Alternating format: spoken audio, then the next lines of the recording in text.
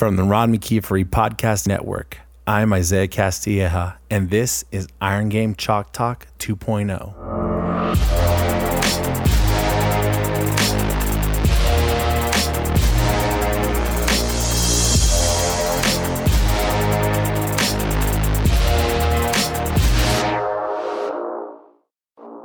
In this special two-part episode of Iron Game Chalk Talk 2.0, Coach Tim Karen talks to us about how becoming uncomfortable with evaluations of performance is something to strive for, the light bulb moment that led to the idea of the muscle mentorship, and the benefits and science behind pushing your body to the limits.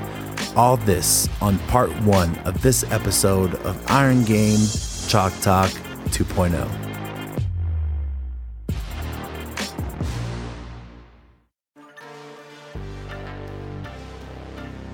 This episode is brought to you by Optimum Nutrition Athletics. After dominating the sports nutrition industry for over 30 years, the newly created Optimum Nutrition Athletics brings the same trust and quality at a great price. They've worked hard to put convenient nutritional supplement options in the hands of your athletes. Because of the increased demands, ON now offers their third-party tested NSF-certified gold standard whey protein powder in 10-pound bags exclusively for their athletics partners. ON even released ready-to-drink cartons of their gold standard whey protein shakes for your athletes and coaches that are on the go. Colleges and universities across the country have partnered with ON to give their athletes the highest quality nutritional supplements, and ON continues to deliver. They provide flexibility and affordability for all their partners. If you'd like to learn more about their expanding line of supplement products, or if you're interested in becoming a partner, contact ON's Rachel Kravitz on Instagram at on_athletics_west or email rkravitz@glambia.com.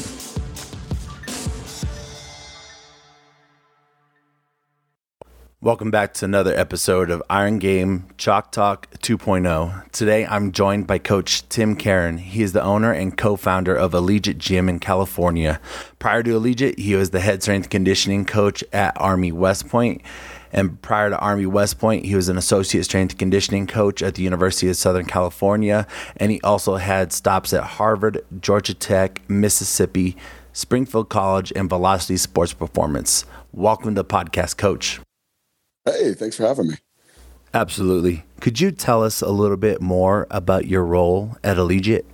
Yeah, so it's my playground, so to speak, where we wanted to open up a concept that we didn't shy away from, one, hard training, but two, really smart and strategic training. And as we started to evolve and grow, right, like the market is so saturated in high intensity interval boot camp style stuff, and this is where I think is as we want to cut our teeth as a profession, looking outside of our direct realm and learning more about things like business and finance and understanding what the market is, right? And there was a really good book for me. And I remember always on the fence of oh man, what happens if this strength conditioning stuff was taken away from me, right? Like if I lost my safety net, so to speak, you get fired a couple of times, you think about that more and more, or you're just disenfranchised with the process, right? You just get motherfucked by your defensive coordinator going into the Army Navy game. And you're like, well, what are my options here? And I think this too of it's easy to talk about and fantasize about owning your own gym. It's really hard to do it. So building up as much resources as possible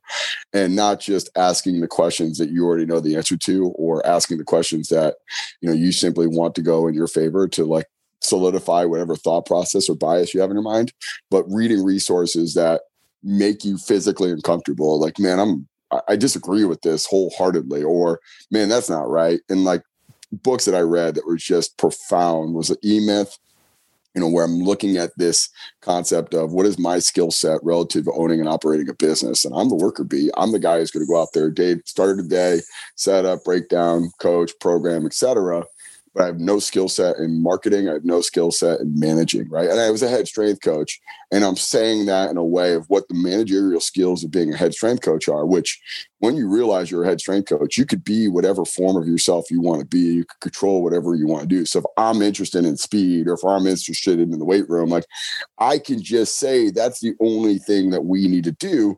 And if we have enough talent, it doesn't really matter, right? Like, it really doesn't. If we have enough talent and we have a coach that's making good enough decisions, that mindset is never really going to be called, right? There's no objectivity to saying like, oh man, it's all about getting strong, or it's, man, that strength stuff's going to be catastrophic. We should only focus on speed. Like, whatever your archetype is as a strength coach, or it's like all about just being great energy and whatnot, like, you can double down on that as a head strength coach, and you can say that's the only way, and you can make your staff mirror you or copycat you or like minimize their expertise. You're never really going to be called out as a manager like you would be in a small business, right? Like, at the end of the month, I get a objective readout of how good of I am as a manager every single month. Did I make more money? Did I lose? And you never get that objectivity in strength conditioning in a college setting, in my experience, right? Like, or at least I can omit that, or I can say, well, that's noisy data, so I'm going to push that to the side, right? You know, like,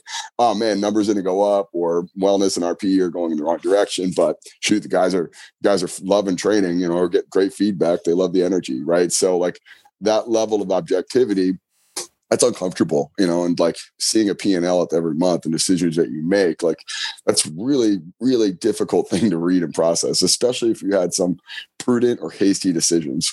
And then the other side is the marketing and the sales side, right? So like, as you're reading through this, like, and you don't know how to do it, like, right, you're selling your program as a strength conditioning coach, right? Like, you go on recruiting weekends as a Division I strength coach. Kid comes in, you basically just give him this generic spiel. Like, at Army, it was funny because every single week I would get notes from the head coach of what to say.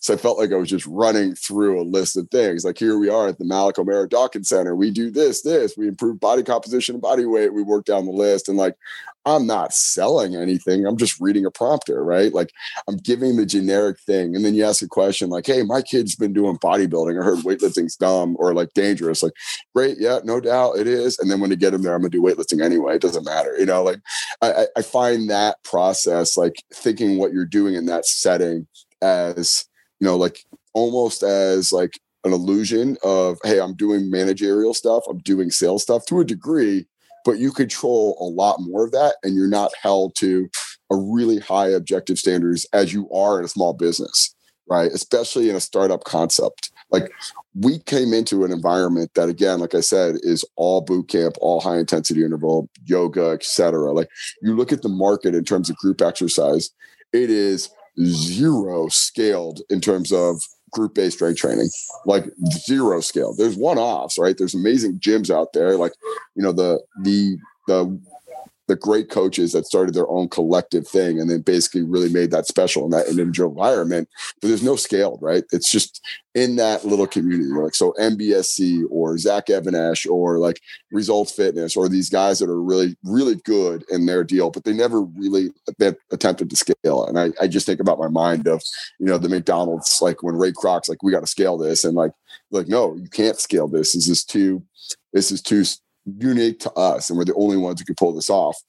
And thinking about that, right? And that kind of sets up the end goal, right? Our goal is to have 50 gyms. So now looking at it, like, the decisions I make, it's not for one gym, it's for 50. So to that, like, transgression of like, all right, well, my role here, it's figuring out what are my weaknesses and figuring out what are my strengths. And then if I know we want to be like really differentiated and special, you know, I have to really focus on my strengths and understand that if my weaknesses are limiting factors, either I need to improve upon those areas, which is going to be a distraction from focusing on my strength, or partner up with guys who are really specialized in that area and really good, who love doing what they're doing in that, you know. So like that behind the scenes guy that you don't really ever hear of, that guy who's just amazing at what he does, or girl, like, you know, that person for me. So that was like the resource that I'm looking at. And then like another book was Sam Walton, Made in America. And I know it sounds like super cheesy, but like, and this, like, it's almost like reading like someone's success story or like biography. But man, he got into such great insights off of like what made Walmart special, and just started talking about like why Walmart was unique, comparatively speaking, to all the other options between Target and Kmart, et cetera. And they were just good at selling, right? Like, it's one thing to have cheaper inventory, right? In one of the examples he talked about at one of his Five and Dimes, or he had like a Ben Franklin store, which is equivalent of a Five and Dime, was he went over, he skipped the middleman. He found out that pantyhose was going through a distributor. So he found out who was making the pantyhose, drove out to that manufacturer and said, I'll buy whatever you have right now, and got back. And he's like, it was less about getting this at cost, more about how now do I sell this incredible inventory. He's like, so I completely reframed, right? So everyone thinks like, oh man, Walmart was ingenious for skipping the middleman. What they forget is that you have all this inventory. What do you do with it, right? Like, how do you sell that? And he always talked about, he's like, there's two folks in retail. There's folks that know how to sell, and there's folks that know how to manage or operate in the back room. I can get that guy later. I can't get this guy in the front room. So I'm thinking like, could I sell our product? Like, hey, Tim, I want to buy a membership from you. I want to buy digital strength training from you. I want to buy a muscle mentorship from you. Do I know how to sell that? Right. And I have my style, right? Like I'm pretty hard nosed and pretty aggressive. Like, I know in my mind that this is the best thing for you, regardless of whether you know it or not. I don't have a softer sales approach. So it's like, I do really well with folks that are not on the fence, or like, I don't know, I've been doing this for a while, like, as opposed to former athletes or clientele has been a part of like a college strength program. Like, just give me your credit card and sign you up. Let's not bullshit this. And I have a partner that does a really, really good job, and it does a really good job of coaching up the rest of the staff, of working with the clientele that's not familiar with this or has not as much experience. And again, coming back to eMyth, but again, we have a product with 0 memberships, and we have 0 revenue coming in. We've invested $250,000 between a weight room and everything else in terms of if you try to open up a gym business and you have no experience in business, nobody's going to give you a loan, and nobody's going to give you a very big lease, right? So it's like, you look at when you open up a gym, it's not like ready made. It's very rarely that way. If it is, it probably something went wrong in terms of it was the wrong location and no one could want to go to it.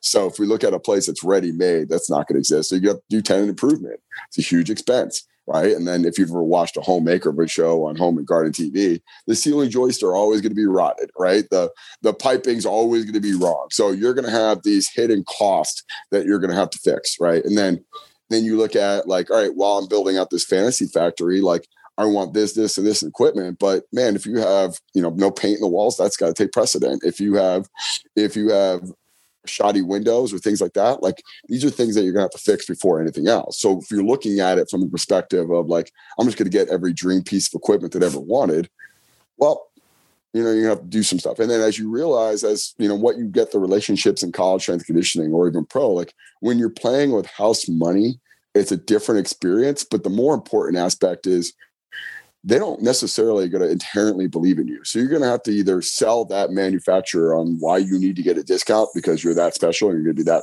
good for them down the road, because they're not going to give it to you. They're going to treat you like every other gym opening or every garage gym out there. Like, it's such a small purchase order for them. Like, they can't heavily discount it. Like, if I was buying $1 million worth of stuff, I get better rates. If I'm buying 10 grand of stuff, you don't get those rates. And you think you're going to get that, right? Like, you walk in there like, hey guys, what's up, man? Like, we got a gym concept. Remember all that stuff we did with you in college? Like, yeah, cool, man. It's a $10,000 purchase order. It's nothing, that's not doing anything for our bonus at the end of the year. So yeah, no discount. And as you're building that out and you're thinking about managing all this stuff, like, it's a different managerial experience. So that, like, what Allegiant is and like what we do here, I had to really sink my teeth into learning that, because I wanted 50 gyms in whatever time frame that we set out to do it. Originally it was 10 years, and we've learned now that was pretty aggressive. So we're gonna lengthen up, and this doesn't change that like perspective. So in terms of managing, like, okay, well, how do we get enough stuff in here that's appealing and we can do our job and all the tools, and on top of it differentiated, right? So if you do anything strength training related and you have a group of people coming in either from CrossFit, or you have a group of people coming in associating with CrossFit, and I've been very out there and saying that we're definitively not CrossFit in a multitude of ways. And when you take a hard line like that, you take away the only reference they have, right? So if like, I have no idea what this is, if this isn't CrossFit then. So this is just complete like novel. And like, if it's so good, why didn't it exist before? And it has in our setting in college strength and conditioning, which is our standard, but that's not something people associate with group-based fitness. So in that level, and I try to spin it of like, hey, well, you're not buying a fitness concept. You're buying an organizational framework. And what I mean by that is when you walk in, the thing's going to be set up. You're never going to beat me to work. You're always going to get coached in every single one of your sets and reps. You're always going to get direct and honest feedback on things that are going to put your safety first and your performance second. Things that you inherently know in a college setting because your job is on the line. You're buying that. And the program will, by just pure force of will and understanding what matters, and then leaning in on principles of training, you're going to get the results that you want.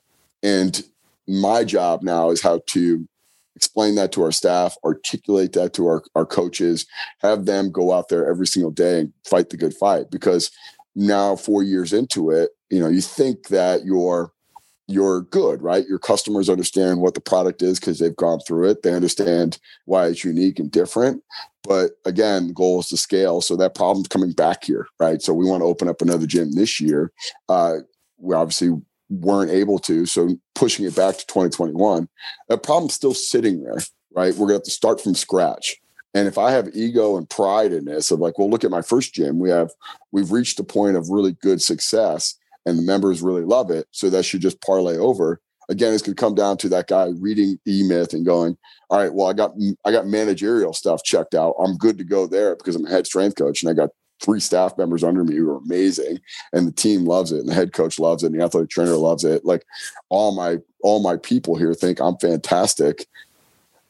It's not necessarily going to be the thing that sets me up for success as we look to scale. And having a beginner's mindset there of like, all right, I don't know how to manage this next location relative to the first one. I don't have the sales acumen. Like it's a whole different market, right? And like, who knows what the process there, and who knows where he's got a foothold there. Like here, there's honestly probably 30 gyms within a 1 mile radius. And like I could throw a stone and hit 5 of them right now. And I don't have that good of an arm. So if we're looking at how competitive it is here, we really need to, we cut our teeth in a very hostile environment. But on top of that, it doesn't mean that we've made it. And as I'm reading these books, and you can throw Shoe Dog in there, you could throw 0 to 1 in there, you could throw all these really interesting business books. And like, I think business books are like coaching books to a degree of like, eventually they're going to migrate to a very intuitive and very obvious thing. Like I love Seth Godin, but like he's the John Maxwell or John Gordon of business books. It's like, I didn't need to read the book to really understand that. It's kind of like productive procrastination. Like you're just reading an obvious thing of like, like, hey, we got to work on marketing. You got to understand sales. Like, yeah, okay. Get your pipeline big. Like it's stuff that you just look at from the perspective of like, I probably need that. So like if I spend my time reading resources that I'm already familiar with, comfortable with, or confirming, like I'm not really doing that. And then back to the original question is like, having that awareness to know that like I need to get outside my comfort zone and I need to push the threshold. I need people to be honest with me. I need people to, and it's not comfortable hearing it. I'm pretty confident. I'm pretty set in my ways in a lot of ways. But if I realize something's wrong because enough people are telling me that, like it would be stupid not to change, But I don't think you ever get that you never get that transparency in a college setting because when you're bad, you justify the things that you're good. And I was asked about like, culture on another podcast. I'm like, I thought we had a great culture where we're 2 and 10. I thought we had a great culture where we're 8 and 5. Like, I don't know. Like, what do you want me to say, man? Like, but I would say objectively, we didn't get the job done, and like, I could sit there and justify that. Like, well, I did my job in the weight room, but 2 and 10 wasn't my responsibility. It was, it absolutely was. It just, I can distract that with, just as much anything. As much credit as I want to take for 8 and 5 and beat Navy, like I can't take and sit there and cast the blame when it's 2 and 10 and losing a Navy for 15th year in a row. Same thing in a business setting. It's like, I can sit there and say like, I'm going to omit the stuff that's not confirming of me being good. Right. Like, so P&Ls weren't good. Or, well, we've got some new equipment, we got some stuff, we're trying to enhance our product. We did some staff education, so that cost money. And like, we had to do all this other stuff. So profitability wise wasn't there. Right. And like, maybe look at it expanded out to a quarter, or maybe look at it expanded out to an annual. And like, but at the end of the day, if the micro doesn't match with the macro, and you don't have an evaluation of like, this isn't moving in the right direction, if I don't start to recourse here and figure out my spending habits as well as, what we're making habits and figuring out both ends, we're really going to struggle. So that's my role here. And honestly, like, that autonomy, that man, like you open up a small business, like you are challenged every single day. Like there's no like walking in like, oh, business as usual, like sitting there drinking a cup of coffee on the sideline, like all good boys, let's sprint hard, like there's nothing like that, and like, there's no like artificial creating like, type of like enthusiasm or, I find myself when I got bored in like college strength and conditioning, like, just picking fights, and like arbitrarily, or like one person saying to me contrarian, I'm like, oh dude, this is World War III right now. Let's go at this. Like, I'm going to win this one. Like, and I found myself like being more antagonist, and I found myself being more just polarizing. And I think that was just a sign of I was bored, and I was really unstimulated and unchallenged. And it's like going through the list of resources and books and whatnot. Like,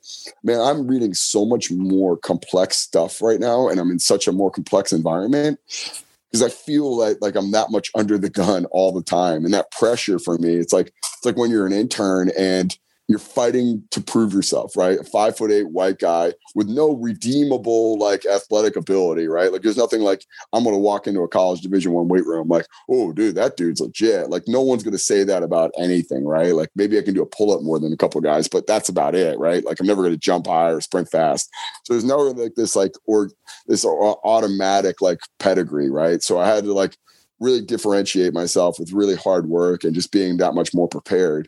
And I find that like in turn, like mentality is the same as small business. And like, whatever job needs to get done, I'm willing to do, right? I'll get in here on Saturday at 5 a.m. I'll clean the weight room because there's no other time during the week because now we're so busy, right? And I don't want to put that on my staff because, like, quite frankly, I don't want to pay them to come in at 5 a.m. to do that. But two, like, man, I want them focusing on their job at hand. So as a manager, that's my job now, or, little things like scheduling, like, hey man, like how many stuff changes, especially in the past 6 months of like on a daily basis. I was around someone who had COVID, so I can't work next 2 weeks. Okay, great. Scrambling to get someone in that spot, and like that process of like really understanding now my role. And, I still love the reading the hard stuff, and I still love programming the challenging things and making it work in a commercial group setting. Like we're doing dynamic effort, accommodating resistance with just basically an age group, a sample size of 25 to 45. Like that's not an easy undertaking. And I think I now, like a lot of our staff take for granted that some of these folks are like really good lifters and they understand the concepts like that. Like we're going to do 612, or we've done wave loading and clusters. Like we do really hard, complicated concepts with our members, and they execute really well.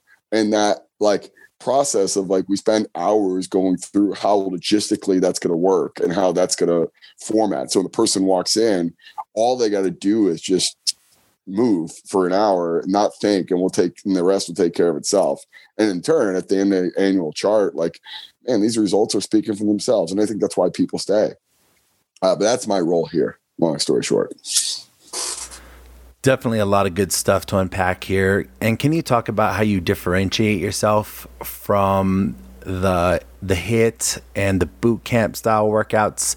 I know I watched when you launched your muscle mentorship, and you go a lot into detail about how you help out your members. And it seems like the muscle mentorship is so much more than just a 1 hour traditional session where you just get a good workout and don't fix the problem. You just put a Band-Aid on it. The muscle mentorship actually seems like you teach your clients and show them some of the reasons behind why you do a few things. So it would seem like when they go on and do their own workouts, you help solve the lifestyle problem versus just a 1 hour quick session to get it over with. Yeah. So our original story.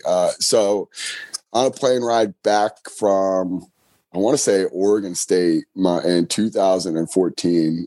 They gave me the exit row next to Aaron Osmus and Mark Phillip. So if you know both those guys, they're both over 300 pounds, and I'm like squeezed in between them.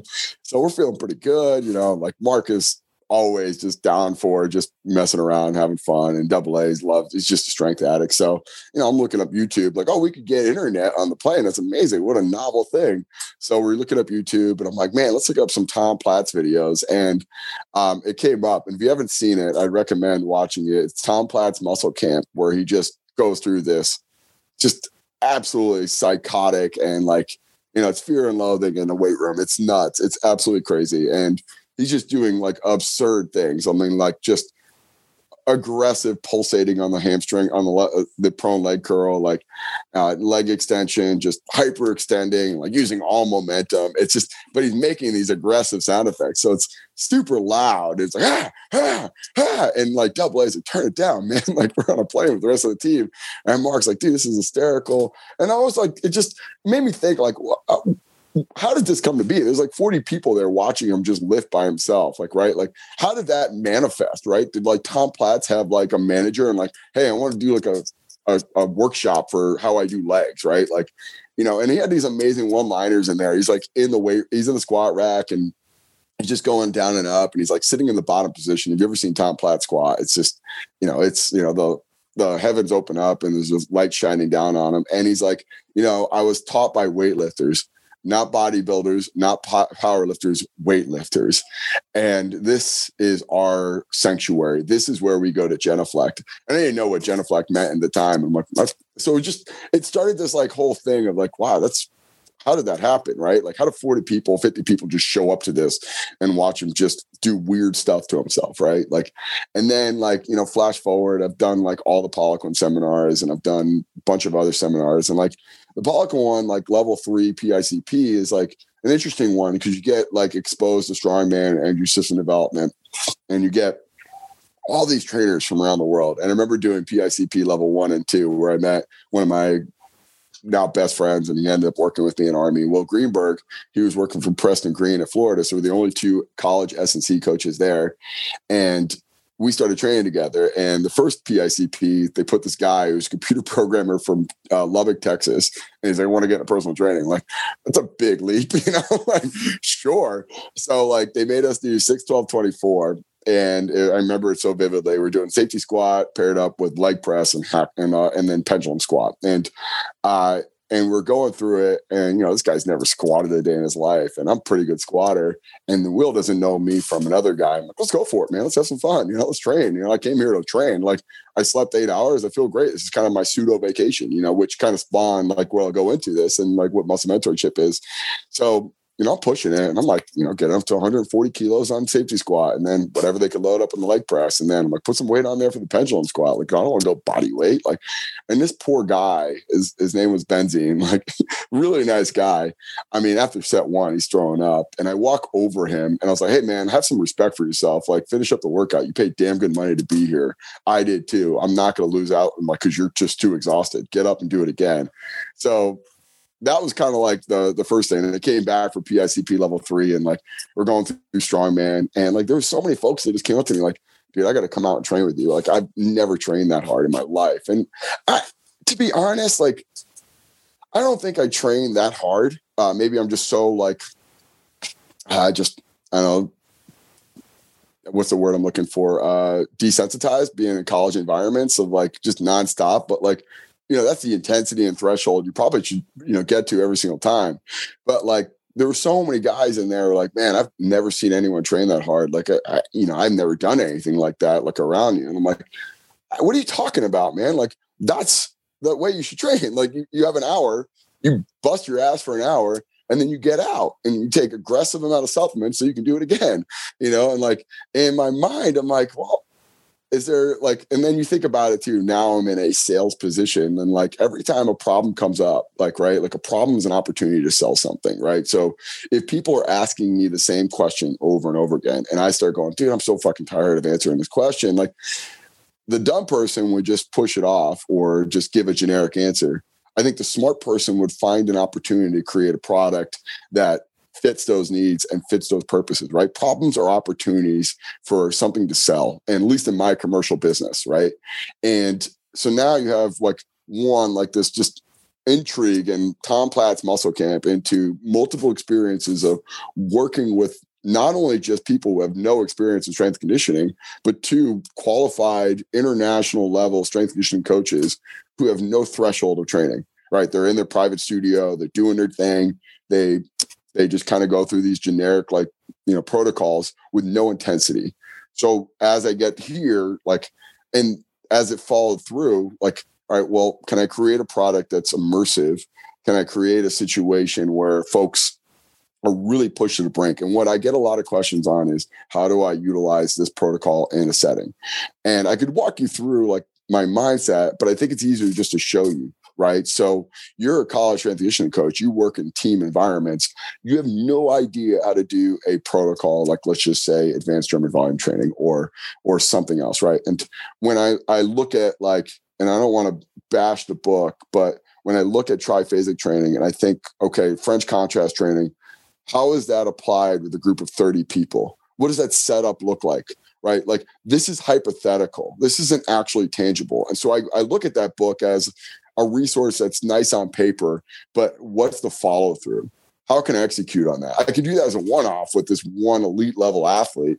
But if I have a group of 30 and I'm setting up 30 bands or I'm setting up 30 stations, 1, after the first day I do that, I never want to do that again. But 2, it just looks like chaos, right? If you have 6 exercises that are all complex, all supersetted with each other, what is the execution on that? So what do? We water that down into maybe an A1, A2, right? And we take, all right, maybe I wanted a deloaded movement with a overloaded movement. Great. Okay. So we're back to complexes. We take stuff that we can do in a group setting. And this is working with AA or Eric Ciano. I thought they were masters of the practical of whatever it is that we were doing, right? So their execution on the floor of having a systematic, organized, structured program was second to none. And I loved my experience with AA because I could program and I could do all the things that I want to do. And he would figure out how to utilize that in the group. So when we get to muscle mentorship, questions I get man, how do you organize this protocol in a group setting? I don't have to tell you. I'll just show you. You're going to get to a rack with 3 other guys and we're going to organize it this way. Hey, we have more exercises. I have a small room. We need to do a little bit different organizational structure, right? And going through that, right? So it's throwing the kitchen sink in terms of what we could do potentially programming wise. And then as we go through the other process of, hey, I don't want to necessarily just pick things that I want to talk about, right? I don't know you. I don't know what your needs are. I don't know what you're maybe potentially wondering about. So at the beginning of every year with the folks that have ever gone through it, and we're about to 30 now, almost even up to 40, we go, what do we want to talk about this year? What do you think I could bring value to you? So in a lot of sense, it's this extreme practical experience. It's raising the threshold. If anything, we give you the full arsenal of every supplement we ever can give, because I fully believe that that's a great tool and an asset to do. And if there's a level of training intensity that I can reach higher because of support from either supplements or potentially modalities, we're going to use it. And then we utilize analytics and tracking through Wellness RP. And then we have NordBord, ForceStack, all that cool stuff. So I get a lot of questions of 1, why are you doing ForceStack with GenPop? And then 2, why are you doing NordBord with GenPop? Let me show you. And let me show you how we do it, right? And you get I don't have time to do that. You absolutely do. It's just if information is important enough, and we'll show you how we do that in a group setting, right? We see our clients 3 hours a day. We don't want to spend more than 5 minutes a week on analytics, right? So how do we incorporate that? And to that point of not only do I have that information, how do I interpret that information? Right. So we'll see it classically throughout the week. Day 1, we'll go through, everyone's feeling, bright-eyed and bushy-tailed. They get, love training. The next day, they're a little fatigued. Third day, they're a little fatigued. Fourth day, we see this NordBord. We see that ForceStack. We see wellness. We see RPEs drive up. Okay. What do we do in response to that? Right now, this is an overreaching. So we need to be in that zone. If we didn't hit that, I'd be alarmed. I'd be really alarmed, because if we didn't do that, that means either we didn't understand what we were doing or we didn't execute on the intensity in which we need to do it. So right now we're in that really sweet, vulnerable spot, right? This is going to be the part where we're so and a negative adaptation. Like you look at the fitness fatigue, that starts going up, and then fitness can't recover. So fatigue starts to delay. All of a sudden, we start to look at it from, in order to get through day 4, day 5, we need to have a locked-in mindset. We need to approach this and having some sort of governors, right? So what is our critical drop-off point? Like, do we utilize tendo units, or we utilize velocity-based training? We utilize load, like rep ranges. And we say, if we're outside of that rep range, or outside that velocity zone, well, this is the transition, right? And where I think the value is, and we go through like practically of like, all right, there's 2 choices when you don't hit a rep range or a velocity zone. Either you stop, and if all the other stuff is just crap, that might not be a bad decision, or you have to go lighter. I think the third one should be the quality of the movement, right? If the movement isn't up to your standards, and then we'll go through of like, well, what is your standards of a lift, right? Like we don't use velocity-based training on Olympic lifts because it reinforces straight line training where there's a natural S curve to weightlifting. And that's why I don't utilize it there. So my critical drop off is, did you make the lift or not? And then as I start to look at velocity-based stuff with that, okay, well, here's why I wouldn't use that. But straight line stuff like squats, bench, great, use it. That's amazing. And it can give you some really good feedback. But if I'm not hitting these objective numbers, I have to start making some hard decisions. And I think when we're in the setting and you experience that and you're going through the dog days of summer training with your athletes, and we did 2-a-day training in Army, you have to learn this stuff. Like if I don't, people start getting hurt. I am pushing the boundaries of adaptation. And the rationale was we had 5 weeks of what they called military-based training. They called it STAP 1. So if they get back, and on average, our offensive line and defensive line lost 30 pounds, our skill and perimeter guys lost, honestly, anywhere from 10 to 20 pounds. We're in a deficit that, honestly, most people can never recover from. So we looked at it from, with our inside the box guys, get their body mass levels up, get our skill guys the tissues that they're going to need to run and change direction back up. So that first month is it could be looked at as just a complete like net loss, like, right? But I looked at it as like, we can expedite this by getting 2-a-day training. And then as we get to the next phase, we're already behind the 8 ball. We got to push into now this hard adaptation cycle to get ready for camp.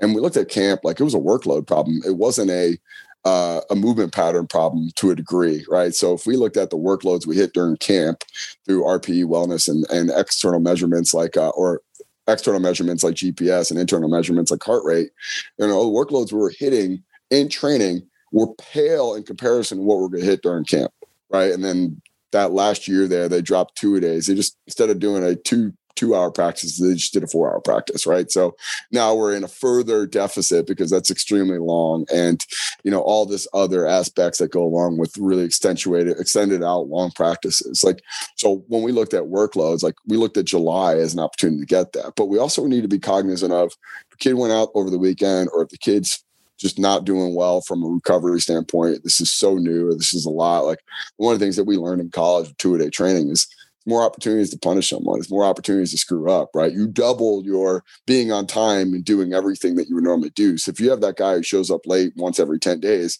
he's going to show up twice late, and you're going to punish him for that, right? So like the systemic load of doing 50 up downs or doing a 3,003 on the VersaClimber, like that accumulates, right? And then you go, okay, we'll go get in the workout, real stuff, right? So if I'm watching him and he just did 3,000 feet in the VersaClimber, and then, okay, now we're going to go on to heavy squats and it looks like shit.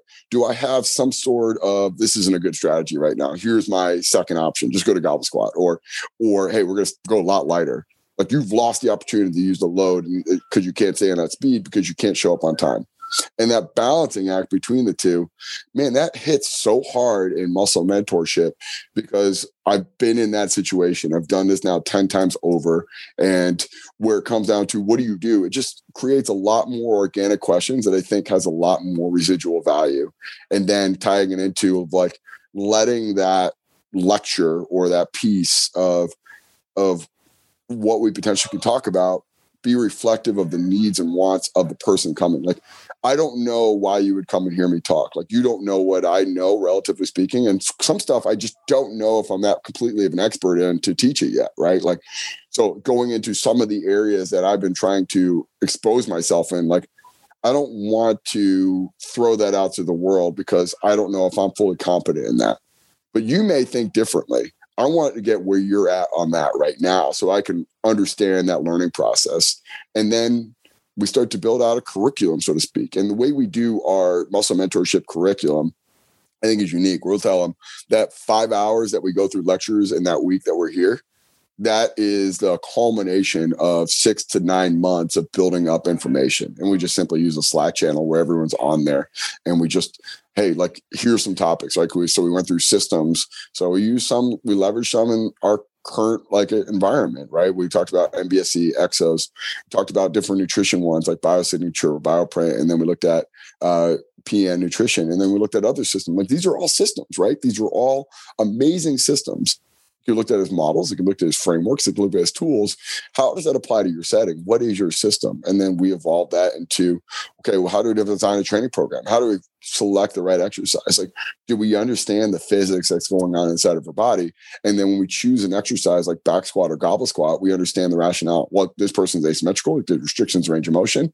He has poor thorax and pelvic control. What is the force going down is trying to organize his thorax into that pelvis? Oh, he can't get depth, or she can't get depth. Okay, well, what exercise can we get depth with, and going through that? And I don't expect everyone to know all these, really important topics in terms of hydrodynamics and physics. But what we do expect them to do is expose them to that. So when we talk about that in a lecture, that they're building into it, right? And whether they go through it or not, it's up to them. They're coming into that lecture with a lot more opportunities to get that. And I always looked at leaving a seminar, and when I got to a seminar, I like to look around the room and think this is either a group of people that I really identify with or I don't. And the one example that I can just cite so vividly now is I'm an FRC seminar 3 years ago, and everyone's doing acro yoga, doing different postures and all these other stuff. I'm like, this is definitely not my tribe. But man, I left there going, I am so behind the 8 ball on so much information.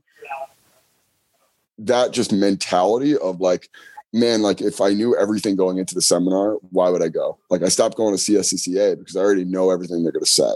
And I don't want that. I don't need that. And with muscle mentorship, I wanted people to be pleasantly surprised and really engulfed in the whole learning process.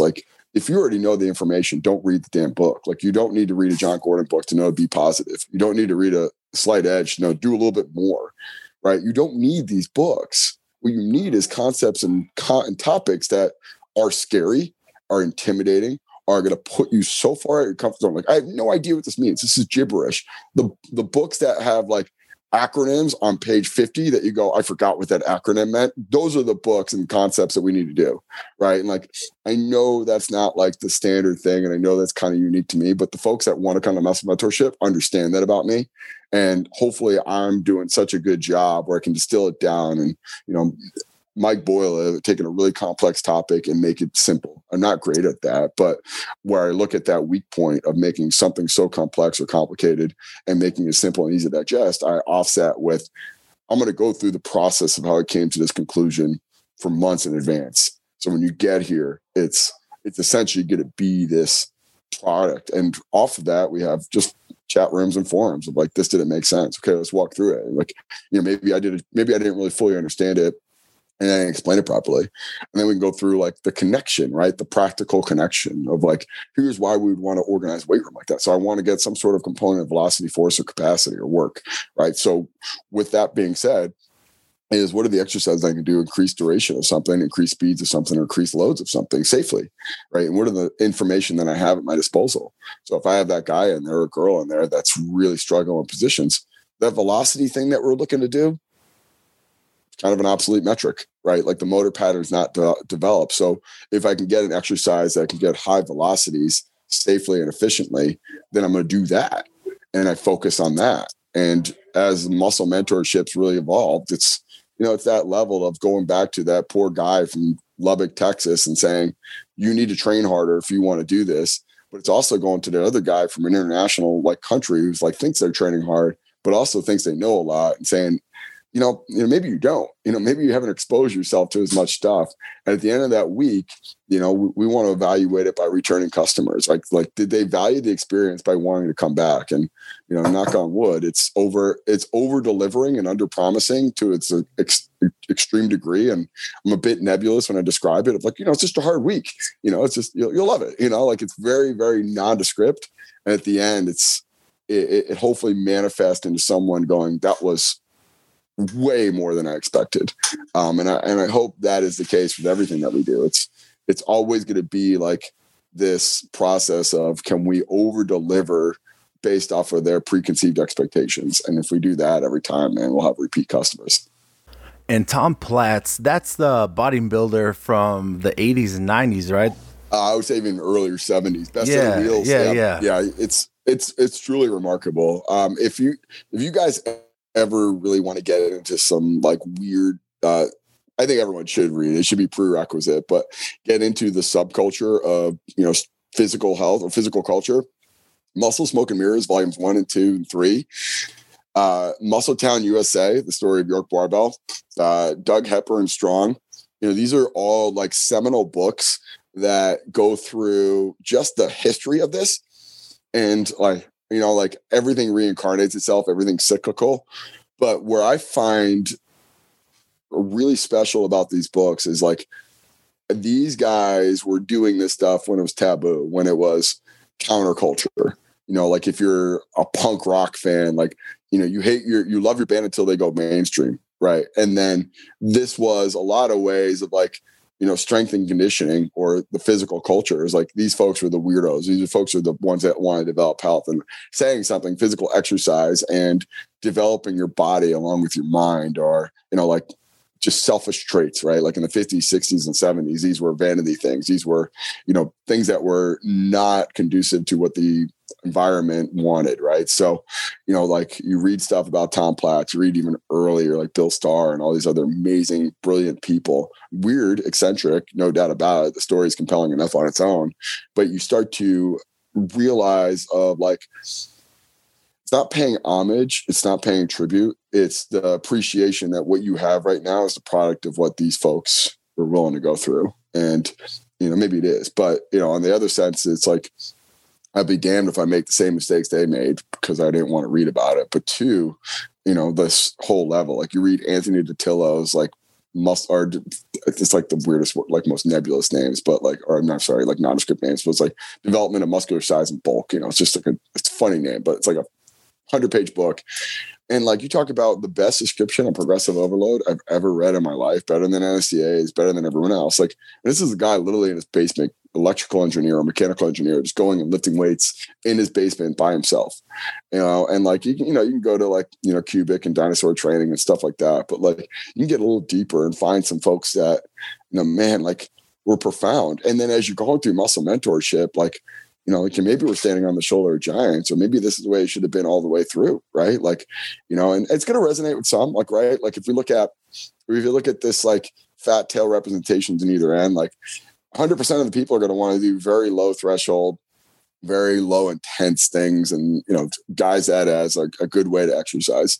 Very few people on the other side of this fat tail representation are going to want to do this level of intensity and threshold or be that challenged.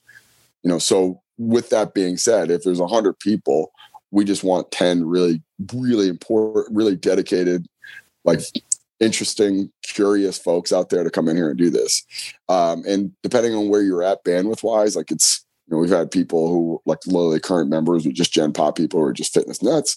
We've had people who are like high level strength and conditioning professionals, had strength coaches and whatnot. Like, so you have this like, continuum. And like my job is to not water it down for this guy to understand, and I always look this approach from training and life and everything, like this no child left behind concept. I look at it as you give them what you got and you focus on the top level person and then let that person struggle to get through. Because if they really wanted it, if they really want to learn this, if they really want to push through, they'll find a way. If they don't, move on. I'm not worried about you, like that challenging the top student in the room, like that pushing the envelope with that person that is already really knowledgeable and really skilled, and like looking at that person as setting pulling everyone else forward, and I think in training, I think in life, I think, like this approach of like softening it up based off everyone being successful. Like it's not real, it's not tangible. Like, when you want to create a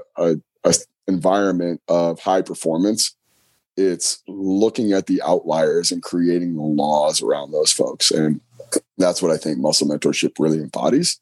When we look at our general training, that other 80% in the middle of like, we want to be pushed. We just don't want to get throttled, right? Like I did it in September. I did my testosterone before, which was normally around 750. And now afterwards it was 350, my free dropped down 90 points. And it was, I think, a culmination of everything COVID related going into that.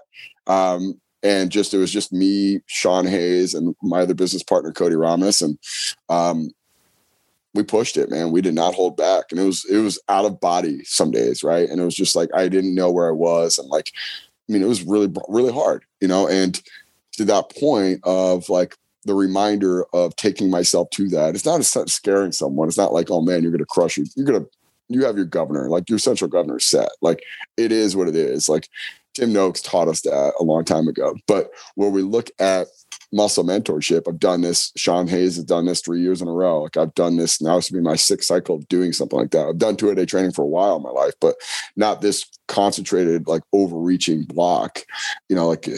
The more times I do it, man, the more it kicks the shit out of me. And like, every once in a while I want that, not all the time, so I'm like I'm in that 80%. Like I'm just going to train 3 days a week and I'm going to focus on good mobility and good health and all that other stuff. But, just to remind myself of like, all right, this is now that upper threshold of training that you could hit. And that's where I think it is. Team Builder is the premier strength and conditioning app for teams and private facilities. Used by more than 2,500 organizations around the world, performance coaches can write training programs online for athletes to access on their mobile app or on tablets in the weight room. You can even print individualized workout cards of your programs directly from their systems. Right now, when you start a 14-day trial, use promo code CHALK, that is promo code CHALK, to access more than 70 strength and conditioning programs directly in your Team Builder account, including 4 sports science questionnaire templates. Today, coaches from around the country use Team Builder's built-in questionnaire module to create COVID-19 pre-screening questionnaires sent to athletes daily. We've been using Team Builder at MSU Denver for several years now and cannot recommend them enough. Hewitt and his staff go above and beyond to help create an outstanding user experience for all the teams they work with. I have yet to run into a type of periodization or programming format that the staff at Team Builder cannot tackle and create. From asking around, it is clear more college and high school strength coaches use Team Builder more than any other training program available. Go to teambuilder.com and check them out. The Iron Game Chalk Talk 2.0 podcast is brought to you by Play.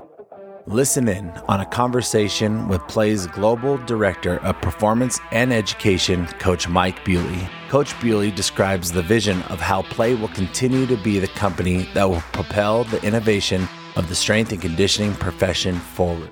Well, after 22 years of coaching, I've learned that connection trumps communication, and that it's not enough for coaches to know that you care. And I think you got to take that a step further. They need to experience that you care. And I've always been a coach that tried to be more transformational than transactional. And so with that awareness in mind too, I always enjoyed working and learning and talking to other people and coaches and developing that camaraderie. I've always made myself available to the community because I remember how hard it was too to try to get a crack into this profession. And I promised myself if ever I was given a shot, I would never take advantage of that. I always allow myself to help other people chase their dreams in this profession. It's been very good to me.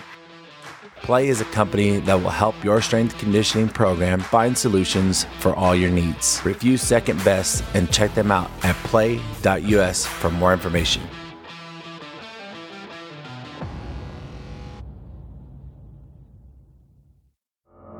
Thanks everyone for listening. Thank you to our great guests for taking the time to share their experiences. Thank you to Play and Team Builder for being great companies that help our profession. And most importantly, thank you, the listeners. Please find us on social media at Iron Game Chalk Talk 2.0. Find our show notes on wherever you listen to your podcast.